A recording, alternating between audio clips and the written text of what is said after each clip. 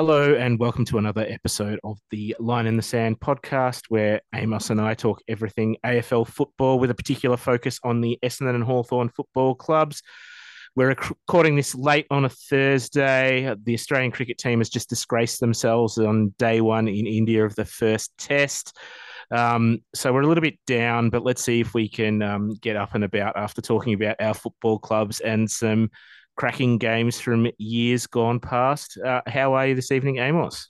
Look, I was better at 4:30 this afternoon. I'm not going to admit, but we've unearthed a new Victorian superstar, Hamish. So Yeah.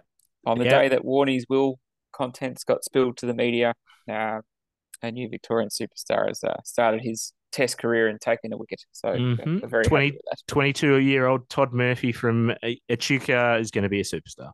No doubt about it.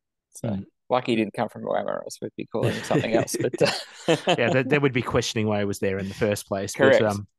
Yeah. yeah, no, it's just proof positive again that if you replace the Australian cricket team with the Victorian Bushrangers Sheffield Shield team, everything would be much better. Yeah, so yeah, we've got him and Boland as our frontline bowlers. Cummins has been bowling pies, Mm. so clearly we know where we have to go. Yeah, time to make Murphy the captain already. I think he's come in and he's shown them what they need to do and got the skills there. Well, I think it just Hanscom. I mean, Hanscom's the Well, that's coach true. of Hanscom, Victoria. he's yeah, he could He go in batted it. pretty well, so Yeah, everyone else can get stuffed, I yeah. think. Who needs them? Correct. Mm. Um, moving right along. How's the week been for the Hawthorn Football Club? Any exciting news going on? Well, there's bits and pieces of news floating around. Lots of match simulation and Mm. footage from our training camp down in Morwell. I think the players would be a bit disappointed having to go to Morwell after trips in years past to Noosa and New Zealand and all this sort of stuff. I'll be thinking, Mm. geez, we lucked out for this one. But anyway, lots of good footage, impressive performances from our draftees, in particularly Cam McKenzie and Josh Weddle, who are firming for early season debuts, um, according to the pundits. So very happy with that. The news coming out today that Dylan Moore has signed on for another 3 years till the end of 26, I think it is. So Okay. that's great news for the club and for him because it wasn't too long ago that he was virtually last man standing on the list and in very real danger of being delisted. So great effort from him to become one of our more consistent players last season and rewarded with a 3 year deal. So really happy for him. And Marty Mouse can go about establishing himself and having a lengthy career in the Hawks. Awesome. Yeah. What else we got? It's been announced today that Callum Brown's been added to our train on list before the SSP deadline next Wednesday. So he's They been, haven't given him much time there. They obviously rate him fairly highly and want to see where he fits in. well, he was signed by Box Hill, so he's been Mm. doing bits and pieces of training with Okay, the so club. they have seen some of the stuff, yeah. Mm. Yeah, and it's been pretty impressive from all reports. Um, and He's expected to play in our intra-club match next Wednesday night. Uh, and if the stars align, I might try and get out there, but I'm not confident of that happening at the moment, but Mm. we'll see. But I think that's at like 7:30 or something. But I think Yeah. the decision would have to be made before that. So, and look, if he does jump on, get a spot on the list, he's played 70 games for Collingwood. He would, surprisingly cut last year, under the new coaching of Craig McRae, but it was a favourite of Nathan Buckley. So, and given we have a list that's fairly devoid of experience, um, and he's only 22 or 23 years Mm. old, it's not old at all, so it wouldn't be the worst pickup to add a bit of depth. So, um, yeah, so I wouldn't be disappointed if that happened, to be fair. Okay. Yeah. And the last bit of news coming out of Hawthorn this week is a little bit obscure, but Peter Habe has been announced as this year's Jack Skinny Titus Award winner Okay. uh, by the AFL. So the Jack Skinny Titus Award recognises those who have committed a lifetime to the AFL game, and Peter Habe uh, has played a significant role for Hawthorn over 4 decades, mainly preserving and honouring the history of our famous club. So Um, he started back in 1978, Mhm. gathering and writing on the Hawks' um, past and research for the MCC, VFL and state libraries. Um, and he was involved in the production of The Hard Way, which is a book that chronicles the club's history uh, before it was published in 1990. And probably more noted at the club for having an instrumental role in setting up Hawthorn's award-winning museum out at Waverley Park. Um, so himself and a small band of volunteers, former players, um, formed the Hawks Forever Group, um, which was the first official historical committee of the Hawthorn Football Club. So he's been with the club, 45 odd years, and instrumental in opening the museum and covering the history of the club. And as Bombers fans would have seen last year with the 150-year documentary series, those sorts of things don't happen without the input of people like this who are willing to spend the time and dedication to put these collections and montages and all sorts of things together. So and the Hawthorn Museum, for those who haven't got out to Waverley to see it, is really quite impressive. So I would encourage you to make the effort to get out there before it moves along with the rest of the club out to Dingley. And who knows what improvements they'll make at Dingley, but the current setup at Waverley is really, really very impressive. So all credit to him. That's it. Anything? That's it for the news of Yeah. our week. Anything for the Bombers?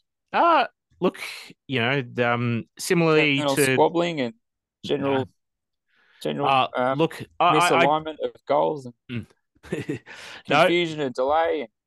the club seems to be, well, there's the typical muckraking from the Herald Sun has been happening over the last few days, and I don't really want to give that much airtime because most of it has been pretty disgraceful, if you ask me. We're 10 years on from the supplement saga, and people are just trying to move on with their lives. There's nothing that's been added. Like, there's literally nothing that has been added to any of these stories. It's just the Herald Sun trying to chase headlines in the off season. Even worse than that, trying to create controversy that probably isn't even there, given that they've talked to neither James nor the current club president about it, but try to pretend like there was turmoil at Bobbers and that Herd was going to be president if he wasn't going to be coach and all those sorts of things. That's just it's just been ridiculous in terms of the media over the last few days. But I look, it's not worth the airtime. Like, it's not even worth how long we've discussed it now. And it's I think it'll blow over fairly quickly. And I don't think it's impacted anyone out at the hangar. I think they've firmly got their heads set where they're supposed to be and moving forward towards the season. For what it's worth, my brother and my brother's a Richmond supporter, mind you, so has no vested interest. Discussed this on Sunday, and we were both a bit annoyed that the Sunday Herald Sun decided to rake over the old coals. And it's like, who gives a shit? Let sleeping dogs lie. Let everybody get on with it. All the different players and people involved tried to move on. So how about we do the same? Yeah, I think the person now with the biggest axe to grind is James Hurd's dad, and he's well and truly entitled to, given that he's trying to protect his own son and everything that's happened there. But to let him drive the agenda, as I think the only person that spoke on the record, is not fair on the 34 players, their families, and the families of all the other staff internally that were there internally at the football club at the time, that have all gone through their own plethora of issues. So I think it's time to let that lie. I'm always going to have criticisms about how it played out and questions about whether they should have been actually found guilty or not. But it was 10 years ago that it all started. It was 6 or 7 years ago that they were all found guilty and set out the season. It's time to move on, and it's time to talk about other clubs with controversies like the North Melbourne Football Club and how that was treated and all the other things that exactly. I think that's the big story that comes out of it. That shows the AFL hasn't actually learnt their lessons about managing a crisis, and they're trying to manage it from a media perspective before they manage it from a personnel and player perspective and doing what they actually should be doing. Yeah, it's a classic image protection, isn't it? Yeah. Protect the image of the game before you actually get on and And to me, in this day and age, particularly with the mass media coverage, social media, where opinions are formed at the drop of a hat, um, your best bet is actually, I reckon these days, you come off much better if you actually say, you know what, we're coming down hard on this player X for this transgression. You are not to be at your football club until this is resolved, or whatever the Mm, case may be, and yeah. actually set the example. So, Mm, particularly if, I mean, I know everybody's got to be a right to uh, be judged, innocent until proven guilty and yeah. all that sort of stuff. But if what's been alleged is, um, I can't believe I'm agreeing with Kane Corns on this one, but Yeah. if what's been alleged is partway true, then there's some serious questions to answer there. So Yeah.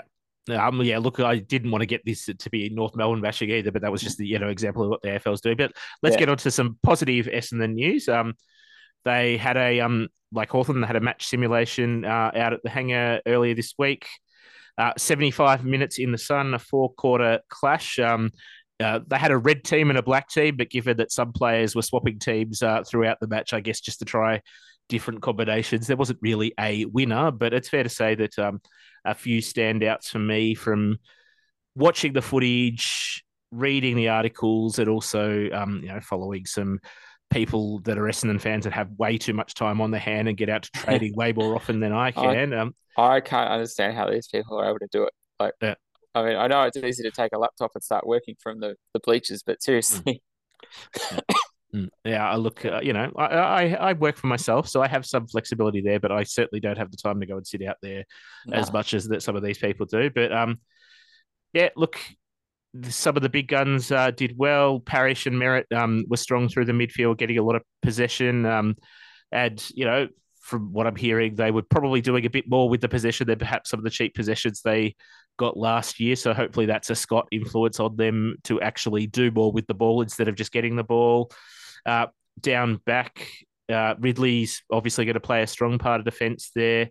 But the two big things for me from a defensive perspective were um, apparently Andrew McGrath spent his entire time playing down defence, and I think that's yes, maybe Essendon shouldn't have picked a number one draft pick that's ended up playing defender, but it's clearly his best position and it's where he's performed best throughout his career. So I think, again, Scott's come in and said, well, you've got a player that's could be a superstar there, so you may as well play him where he's actually going to be good and actually have the most impact. So, yeah, he was breaking lines and breaking contests coming off the half back and didn't spend any time through the middle.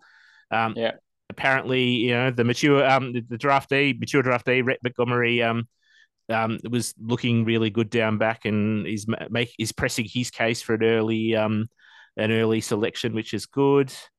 Uh, Draper was playing on one team the whole time and battling it out against Phillips and Bryan, all who performed well, but Draper is apparently the most impressive part about his game was actually when he was rested down forward at stages or moved down forward at stages. He was taking some big clutch marks and kicked a goal on the run, which is not something you'd expect from Well, come on, he Sam won goal of the Draper. year doing that, didn't he? Well, So that's true. I mean, he's got a point on for maybe it's just a new part of his game. So yeah, look, it. clearly Essendon's in their premiership window and everyone's ahead of schedule and performing like superstars. So it's a very exciting start to the season, and they're off to the Gold Coast to play Gold Coast at Metric Oval on Feb 24 is their first practice game. So it'll be interesting to see what happens there.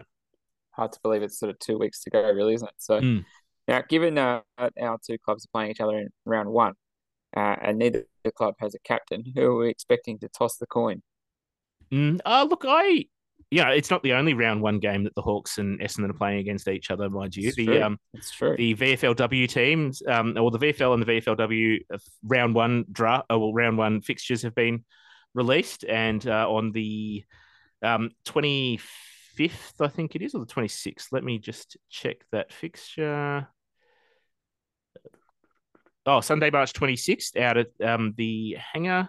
The VFL team, we're playing GWS in the VFL, but the Mm. VFLW prior to that at 11 a.m., the Essendon hosts the Hawks out at Tullamarine. So, barring any unforeseen circumstances, I'll make my way out there that morning and try and settle in for the day, or as long as I can until Angus gets bored and decides he wants to come home anyway. But we'll Yes. we'll see what happens there.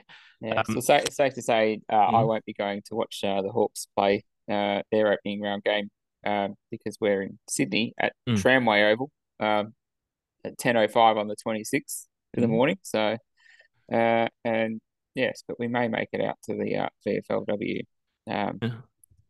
and see if we could do an OB. Mm. See what But happens. Yeah. I don't know. I don't know if I'll get out of the hangar alive, to be honest. So Yeah. There's a fair chance you'd be the only Hawk supporter if you were there at 11 a.m. on the 26th on a Sunday morning. But I'll you know, bring I'll stranger bring things. the Bring the kids. Then correct. you've got three of you there. Stranger things have happened though. But back to your question about the tossing of the coin in the um, AFL men's round one. Look, Heppel has said, that he's happy to step aside if he wants to, but he also hasn't necessarily said he doesn't want to be captain. Yeah, So it's possible that he will still give me the chance. I guess the question just becomes: is he going to be consistently in the best yeah, 22 with some of the younger players coming through? Like, I think he deserved to have his contract extended this year. I think he's got a lot to add still, even just from a mentoring perspective, if he yeah. doesn't play all 22 games. But I think I if you think, get like 17 games or something, 16 games out of him, that's yeah, so yeah. But I mean, the obvious next person in line would be Zach Merritt, if not Parrish or McGrath, but they're probably still a little young. yeah. Even though they've been in the systems for sort of 5-6 years, they're probably a little young to do it. So I think Merritt's probably the likely next step there for the Bombers. What about the Hawks? Oh, well, I was thinking about this earlier today actually because popular uh, wisdom would say that James Sicily is a lock. Mm, Um, and to be honest, given who we lost over summer and all those sort of things, I can't really see anyone else. mm, There are a couple around the mark, but they would be again quite young, and you know, um, it's just unlikely. However, since Luke Hodge handed over the captaincy at the end of 2016, Hawthorn has not gone the popular route mm, in terms of appointing captains. We've gone through Jared Ruffhead, who was just coming back from his cancer situation, into Ben Stratton, who no one even factored in as an option at the time, uh, and into Ben McAvoy again, who seen as a very solid leader, but not necessarily captain of the club. So, mm, throughout that whole time, there was talk of Liam Shields and Jack Gunston and these types of players. So, and that never materialised, and probably explains why they're both at other clubs next year potentially. mm, But um, yeah, so it'll be interesting. As I said, I can't really see anyone else but James Sicily because the older players that we do have, like Chad Wingard, Carl Amon, this type of thing, come from other clubs, and Chad Wingard's not really set the world on fire at the club in his time there.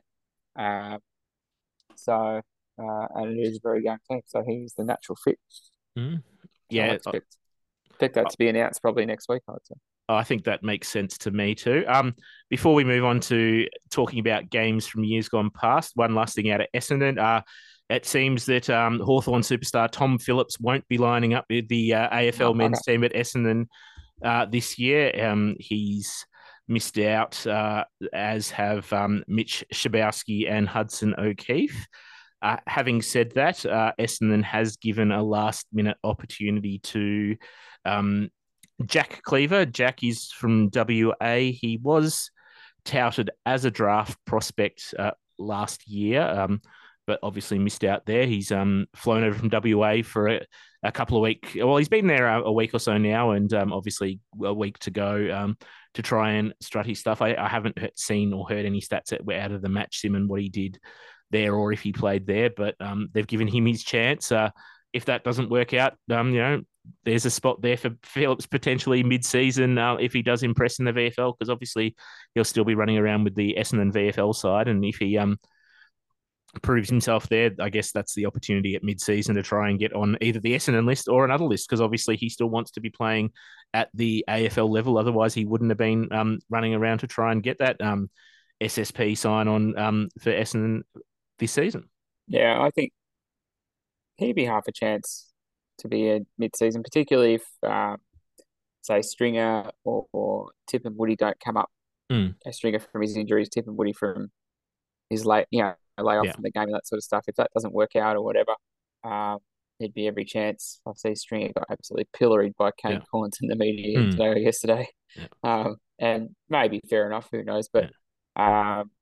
so if that doesn't work out for the Bombers, then there's got to be a chance there, I would have thought, Yeah. for the Oh, second half. So I mean, either the rest or even another club. Like if there's a long yeah, term injury or something that happens, you've got yeah, a ready made player who's still relatively young, will still be fit because he's playing at the VFL level, yeah, and knows what it's like to play at the highest level. So you could fit him in somewhere if you needed him. yeah, yeah.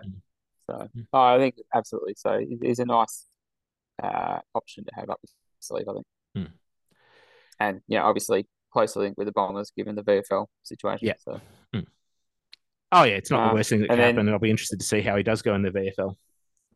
yeah, exactly. So Mm. now lastly, and a bit of a lighter note before we move on to more serious things.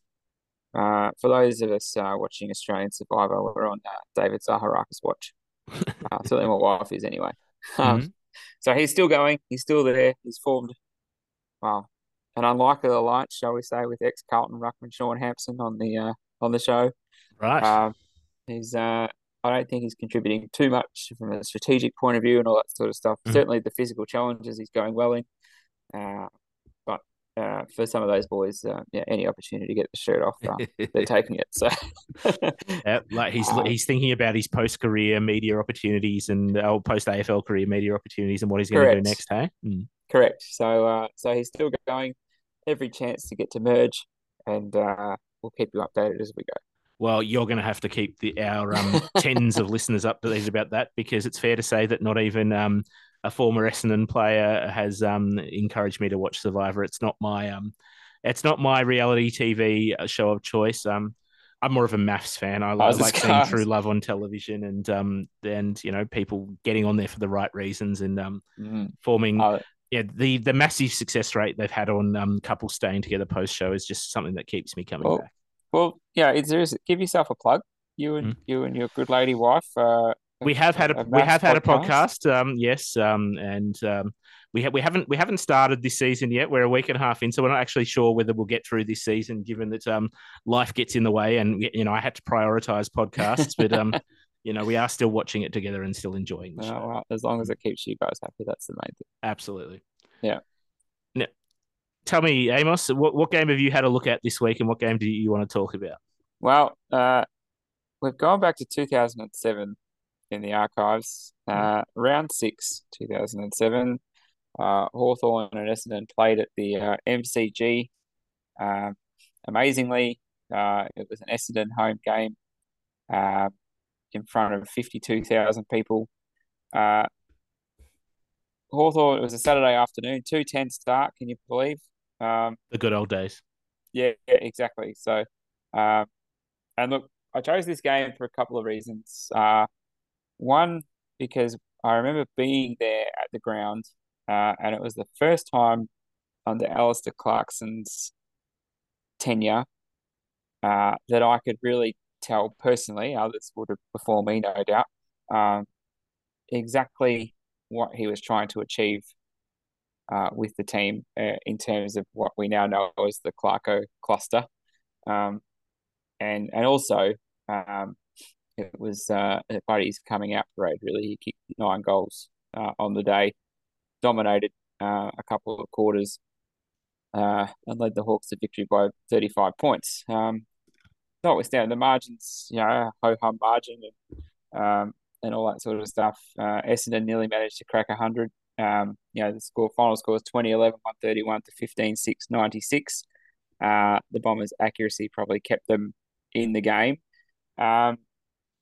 But for me, as I was watching the game from my preferred seating in the Olympic stand in that forward pocket there at the punt road end, you could actually see the grid lines forming that Hawthorn were trying to achieve, where they would just set up the zone, even when it wasn't from a kick in, and Essendon trying to find their way through the zone that just seemed to shift across the ground as the ball went sideways and backwards and things like that. And you're like, that's what they're trying to achieve with this structure that they're going with, trying to keep the ball out of the forward 50 so that when they get it, they can just springboard into attack because everybody's able to run forward, open forward line with Buddy and Ruffy going nuts. And you could see the Bombers players getting really frustrated. I've watched this game on TV a few times as well as it's come on Fox or whatever. And even the commentators are saying, "Oh, the Bombers can just not get through this zone that's been set up, and things like that." So for me, uh, the fact that Hawthorn kicked 20 goals is great. Buddy kicked 9. He played most of the game on Paddy Ryder, a young Paddy Ryder, I'll point out. And I think for a lot of people, most of us saw that being the new Carey Jakovic matchup for the next 15 years. Paddy Ryder at centre half back obviously became a pretty decent tap ruckman. But like I said, it was really for me the first time that I was able to piece together what Hawthorn were about in terms of setting up this way of playing, and just seeing a team struggle to get through it. And over that period of time, 2007, 2008, Hawthorn really stymied a lot of teams getting into the defensive, their forward 50, which meant our defenders were not under pressure. We were able to springboard from halfback and kick it down to a pretty loaded forward line. So, as I said, Buddy kicked 9. Tim Boyle, for those who remember, Tim Boyle kicked 3. Ben Dixon kicked 3, Roughhead 2, and then a couple of singles. Obviously, Franklin was best on ground. Shane Crawford led the way with 27 touches for the Hawks. I think Jason Johnson led the way for the Bombers with 30, and Hurdy had 29 touches himself and 10 marks, I think. But Essendon had about 40 or 50 more touches on the day, but a lot of that was kicking sideways and backwards and things because they could just not penetrate the zone that Hawthorn set up. So for me, round 6, 2007, I thought, shit, we've actually got the structure right. Now, Essendon weren't a top team at that time, coming off, I think, 2006, where it wasn't a great year for you guys, if I remember rightly. If we could do that against the better teams in the competition, then we'll hold ourselves in pretty good stead. And that proved to be the case because we got to the second week of the finals in 2007, obviously won the flag in 2008, playing a very similar structure, stifling teams through the middle of the ground and then able to springboard quickly into attack. So, and it also helps when you've got the caliber of Buddy and Ruffy sitting in the forward line to accept whatever comes their way. But yeah, it was a great game of footy. 50,000 on a Saturday afternoon at the G. Hawthorn winning by 6 goals against the Bombers doesn't get much better, to be honest. I only wish it was a final. Would have made my life complete. But really enjoyed it.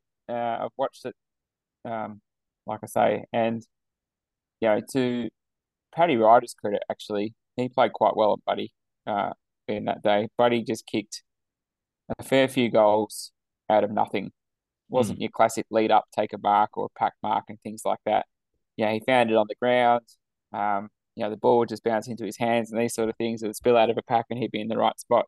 But it also showed his athleticism and agility because there's not many 6'6" guys who could just pick it up off the ground and snap it in one step, kick it 50 meters and this sort of thing. So, that was really his coming out to, for me as well. We'd obviously seen glimpses in the couple of seasons prior where Hawthorn was still blooding all the young kids and everything like that. And I think we won, 5 games in 2005 and 5 in 2006. And then 2007 obviously started the march up the ladder. And for me, that was the first real sign that we're on our way. So yes, quite a poignant game for me anyway. And, it was onwards and upwards from there. I do remember that game. I was there as well. It was, Essendon, after finishing, I think, 15th the season before, obviously wasn't necessarily a season of high hopes for the Bombers, but we started well. We were in front at quarter time, but it was all downhill from there. It was actually Damien Peverell that had the most possessions for the Bombers that day with 31. Yes. He with the flat nose that got hit in the head a few too many times. And the Buffon hair. Yes, James Hird still proved even that late, sort of that later on in his career that he still had it, but with 29 possessions, like you said. But yeah, look, that was the big thing from me that I remember from the day. Like, yeah, they were all over it in terms of the possession numbers, but that doesn't necessarily translate into winning the game if your possessions aren't necessarily efficient or actually moving forward and being dangerous on the scoreboard. The big standout in terms of the stats was, it was 31 scoring shots to 21. So if Essendon's only Yeah. shooting at 21 times, it means they're not getting it into the forward 50, and they were never going to get the result. No, that's right. And, Hawthorn also had a pretty fair ruck dominance that day. It was 44 hit outs to 22 or 23 or something. So, obviously getting first use, shall we say, and all that sort of stuff. So, interesting, a couple of names in the Bombers lineup. Courtney Johns kicked 2 goals for the Bombers. I think he was a leading scorer with a couple of points as well. Jason Laycock was playing. Probably answered the question as to why he didn't get many hit outs, because he was not known for his engine, shall we say. Yeah.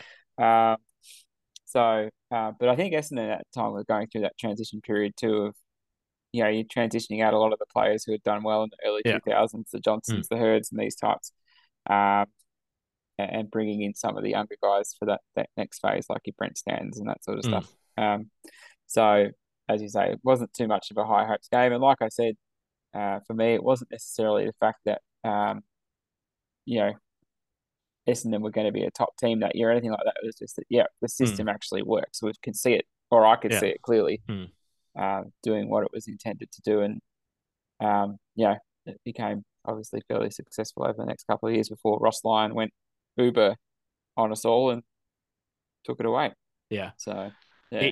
It's fair to say that, all respect to him for making it to the top level, but it's fair to say that Jason Laycock didn't live up to his top 10 draft, being the number 10 draft pick and having a Rising Star nomination. Did he get a Rising? He did get a Rising Star nomination. Oh my God. So it's fair to say that he didn't live up to that consistently throughout his career. But yeah, I think you're right. It was a transition period for the Bombers. Players that were there for that sort of, 99 to 2001 period that was still on the list, Hurd, Heffen, and the Johnsons, players like that were on the way out. Paddy Ryder, Brent Stanton, Jobe Watson had started playing, but they were still, and they played well, but they were on the way up, so they still had to learn their bit. And, so look, I think Essendon probably exceeded my expectations of them that day in terms of getting the ball and still being able to play. But comprehensively outplayed, and obviously that was a time when the Hawks were coming into one of their better periods as well. So it was the lead up to, and they showed it. And like you said, Buddy Franklin, when he had a day out like that, no one was going to stop him. It wouldn't matter who you have. He was still just going to dominate anybody. So I think, like you said, he did what he could, but was never going to get any better than that. No, well, I think Buddy, I think he kicked 6 goals in 2 batches of 3. Twice he kicked like 3 goals in 10 minutes or something like that, and all 6 of them were not conventional key forward type goals. They were spilling out of a pack, picking up off the ground, this sort of stuff. So, but the other thing that stood out to me, so Essendon kicked 15 goals, 6, as you say, 21 scoring shots. On a lot of other days, that's 12-9 or 11-10. So the margin could have easily been 50 or 60 points. And if I remember rightly, it was a pretty grey day at the MCG too, with a bit of a fluky breeze. So the fact that both teams kicked, 35 goals, 17 or something between them, was a pretty good effort. It was a pretty good game of footy because of that. But so that's why I chose that game, because for me it was really the turning point for the Hawks for a few years in the doldrums. Obviously, we made the finals for the first time in 6 or 7 years in 2007. Very happy to walk away a winner out of that one. Fair enough. And where are we? Where are we going to with the Bombers? It's fair to say that the game that I've chosen, March 25th, 2017, is one of probably the more emotional games and emotional days for a lot of Bomber fans. It's the first game for a lot of the players back after they'd set out their 12-month suspensions. So it was good to see a full strength Bombers team run out on the park after 12 months of frustration, disappointment, and some fairly big losses. So that day, there were 6 of the 10 players that were still on the list in 2017 that were part of the original 34 made their returns. Heppel, Watson, Hurley, Hooker, Trav Collier, who, mind you, was the only one still playing over there. He's got a year to go on his contract at Fremantle, and Brent Stanton all came back that game and all played relatively well. Standout player for the game, Zach Merritt, 37 possessions. So it even goes back to then when he started really stating his case as one of the future stars of the football club as he is. And it was the captaincy debut for Dyson Heppel. I sometimes forget how long he's actually been captain for. I was going to ask that. Yeah. That was his first day and first year as captain. And, it was it wasn't a huge win score-wise. I think 25 points, 25 but, points. it was a big win for the club emotionally. And, it was exciting. They started strong. First 3 goals of the game, 13-point lead at quarter time. But, it was an emotional roller coaster too, because the second quarter, the Hawks came back and kicked 4-1. So, 14 points down at half time.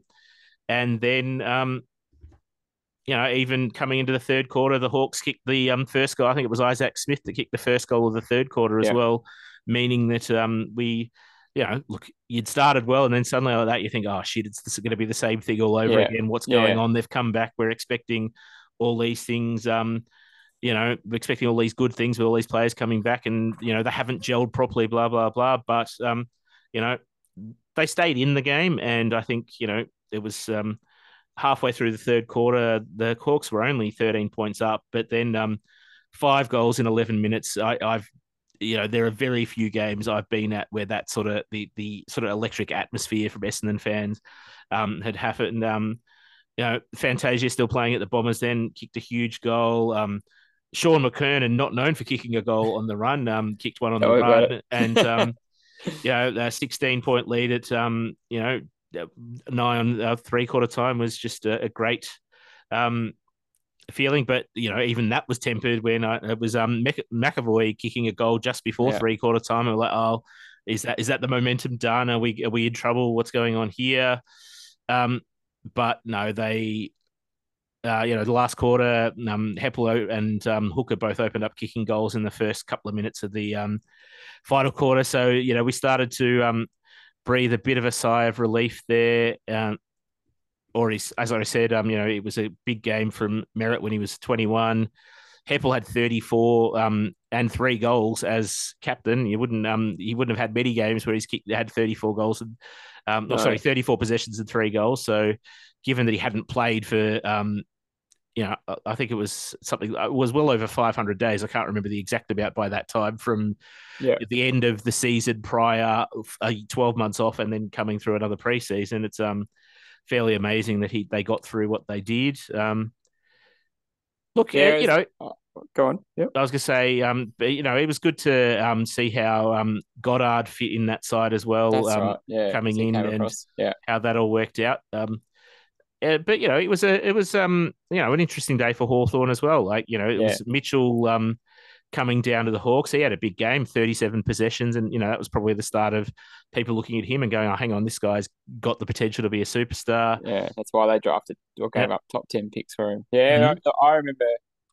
I was at the game. It was a nice balmy night at the MCG, and Flick and I went together for the first time for ages, probably since our son was born. I was 18 months old at the time, but and I remember there was just that, obviously, the excitement for round 1 and what's the season hold. Hawthorn had finished in the top 4 the previous year, went out in straight sets.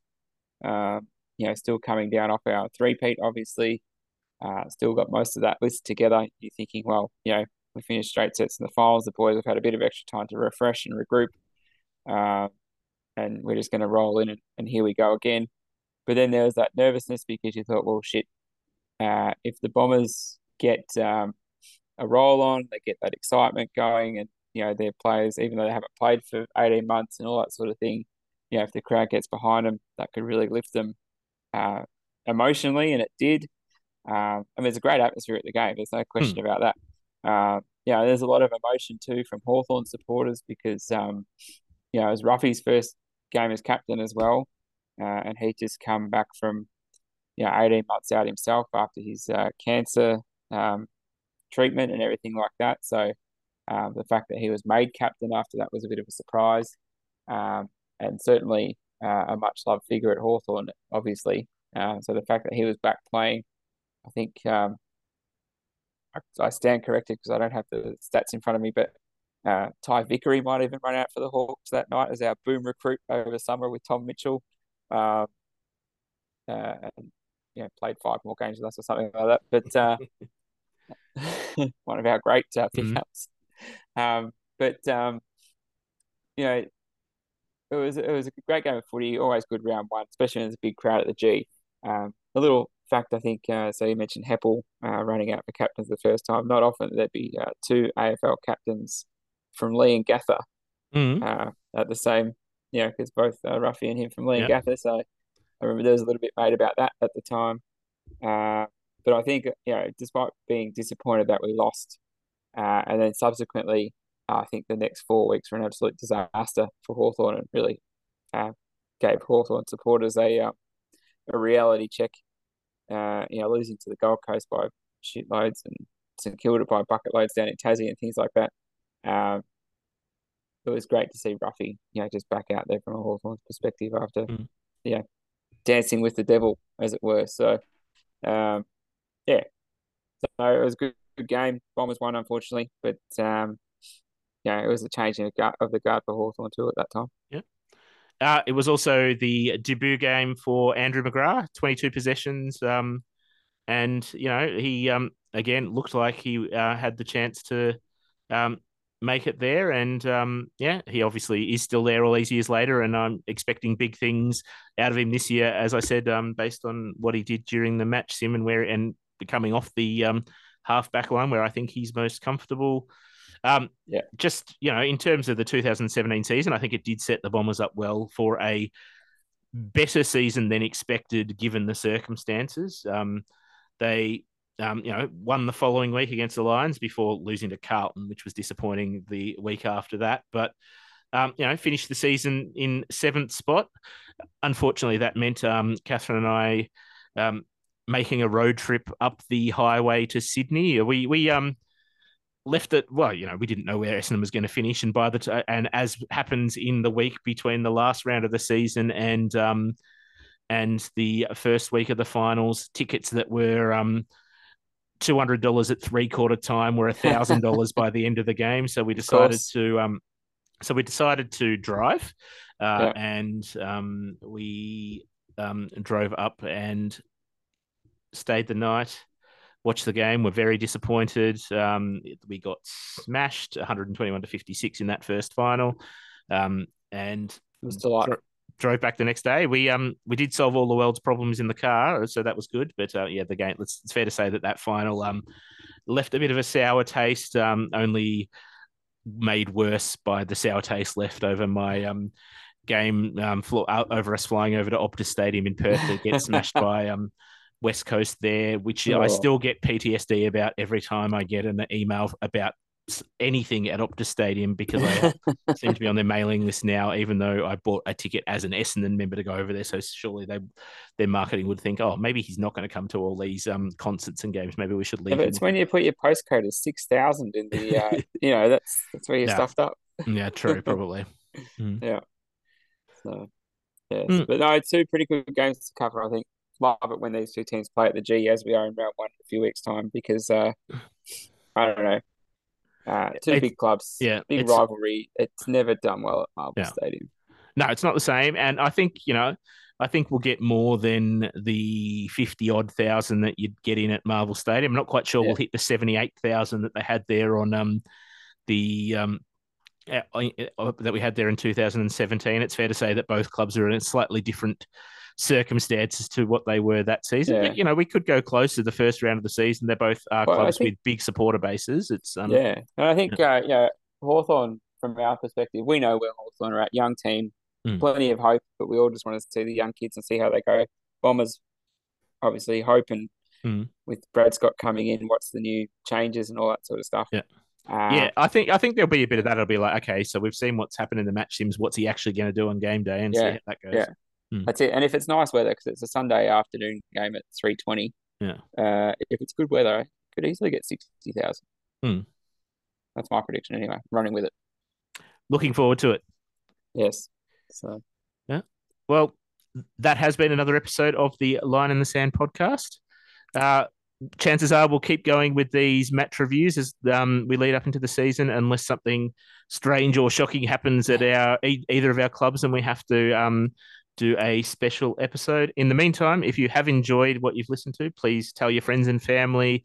Please share our Facebook page at Line in the Sand podcast and leave a 5-star review on your favorite podcast platform. Thank you, and we'll see you next time.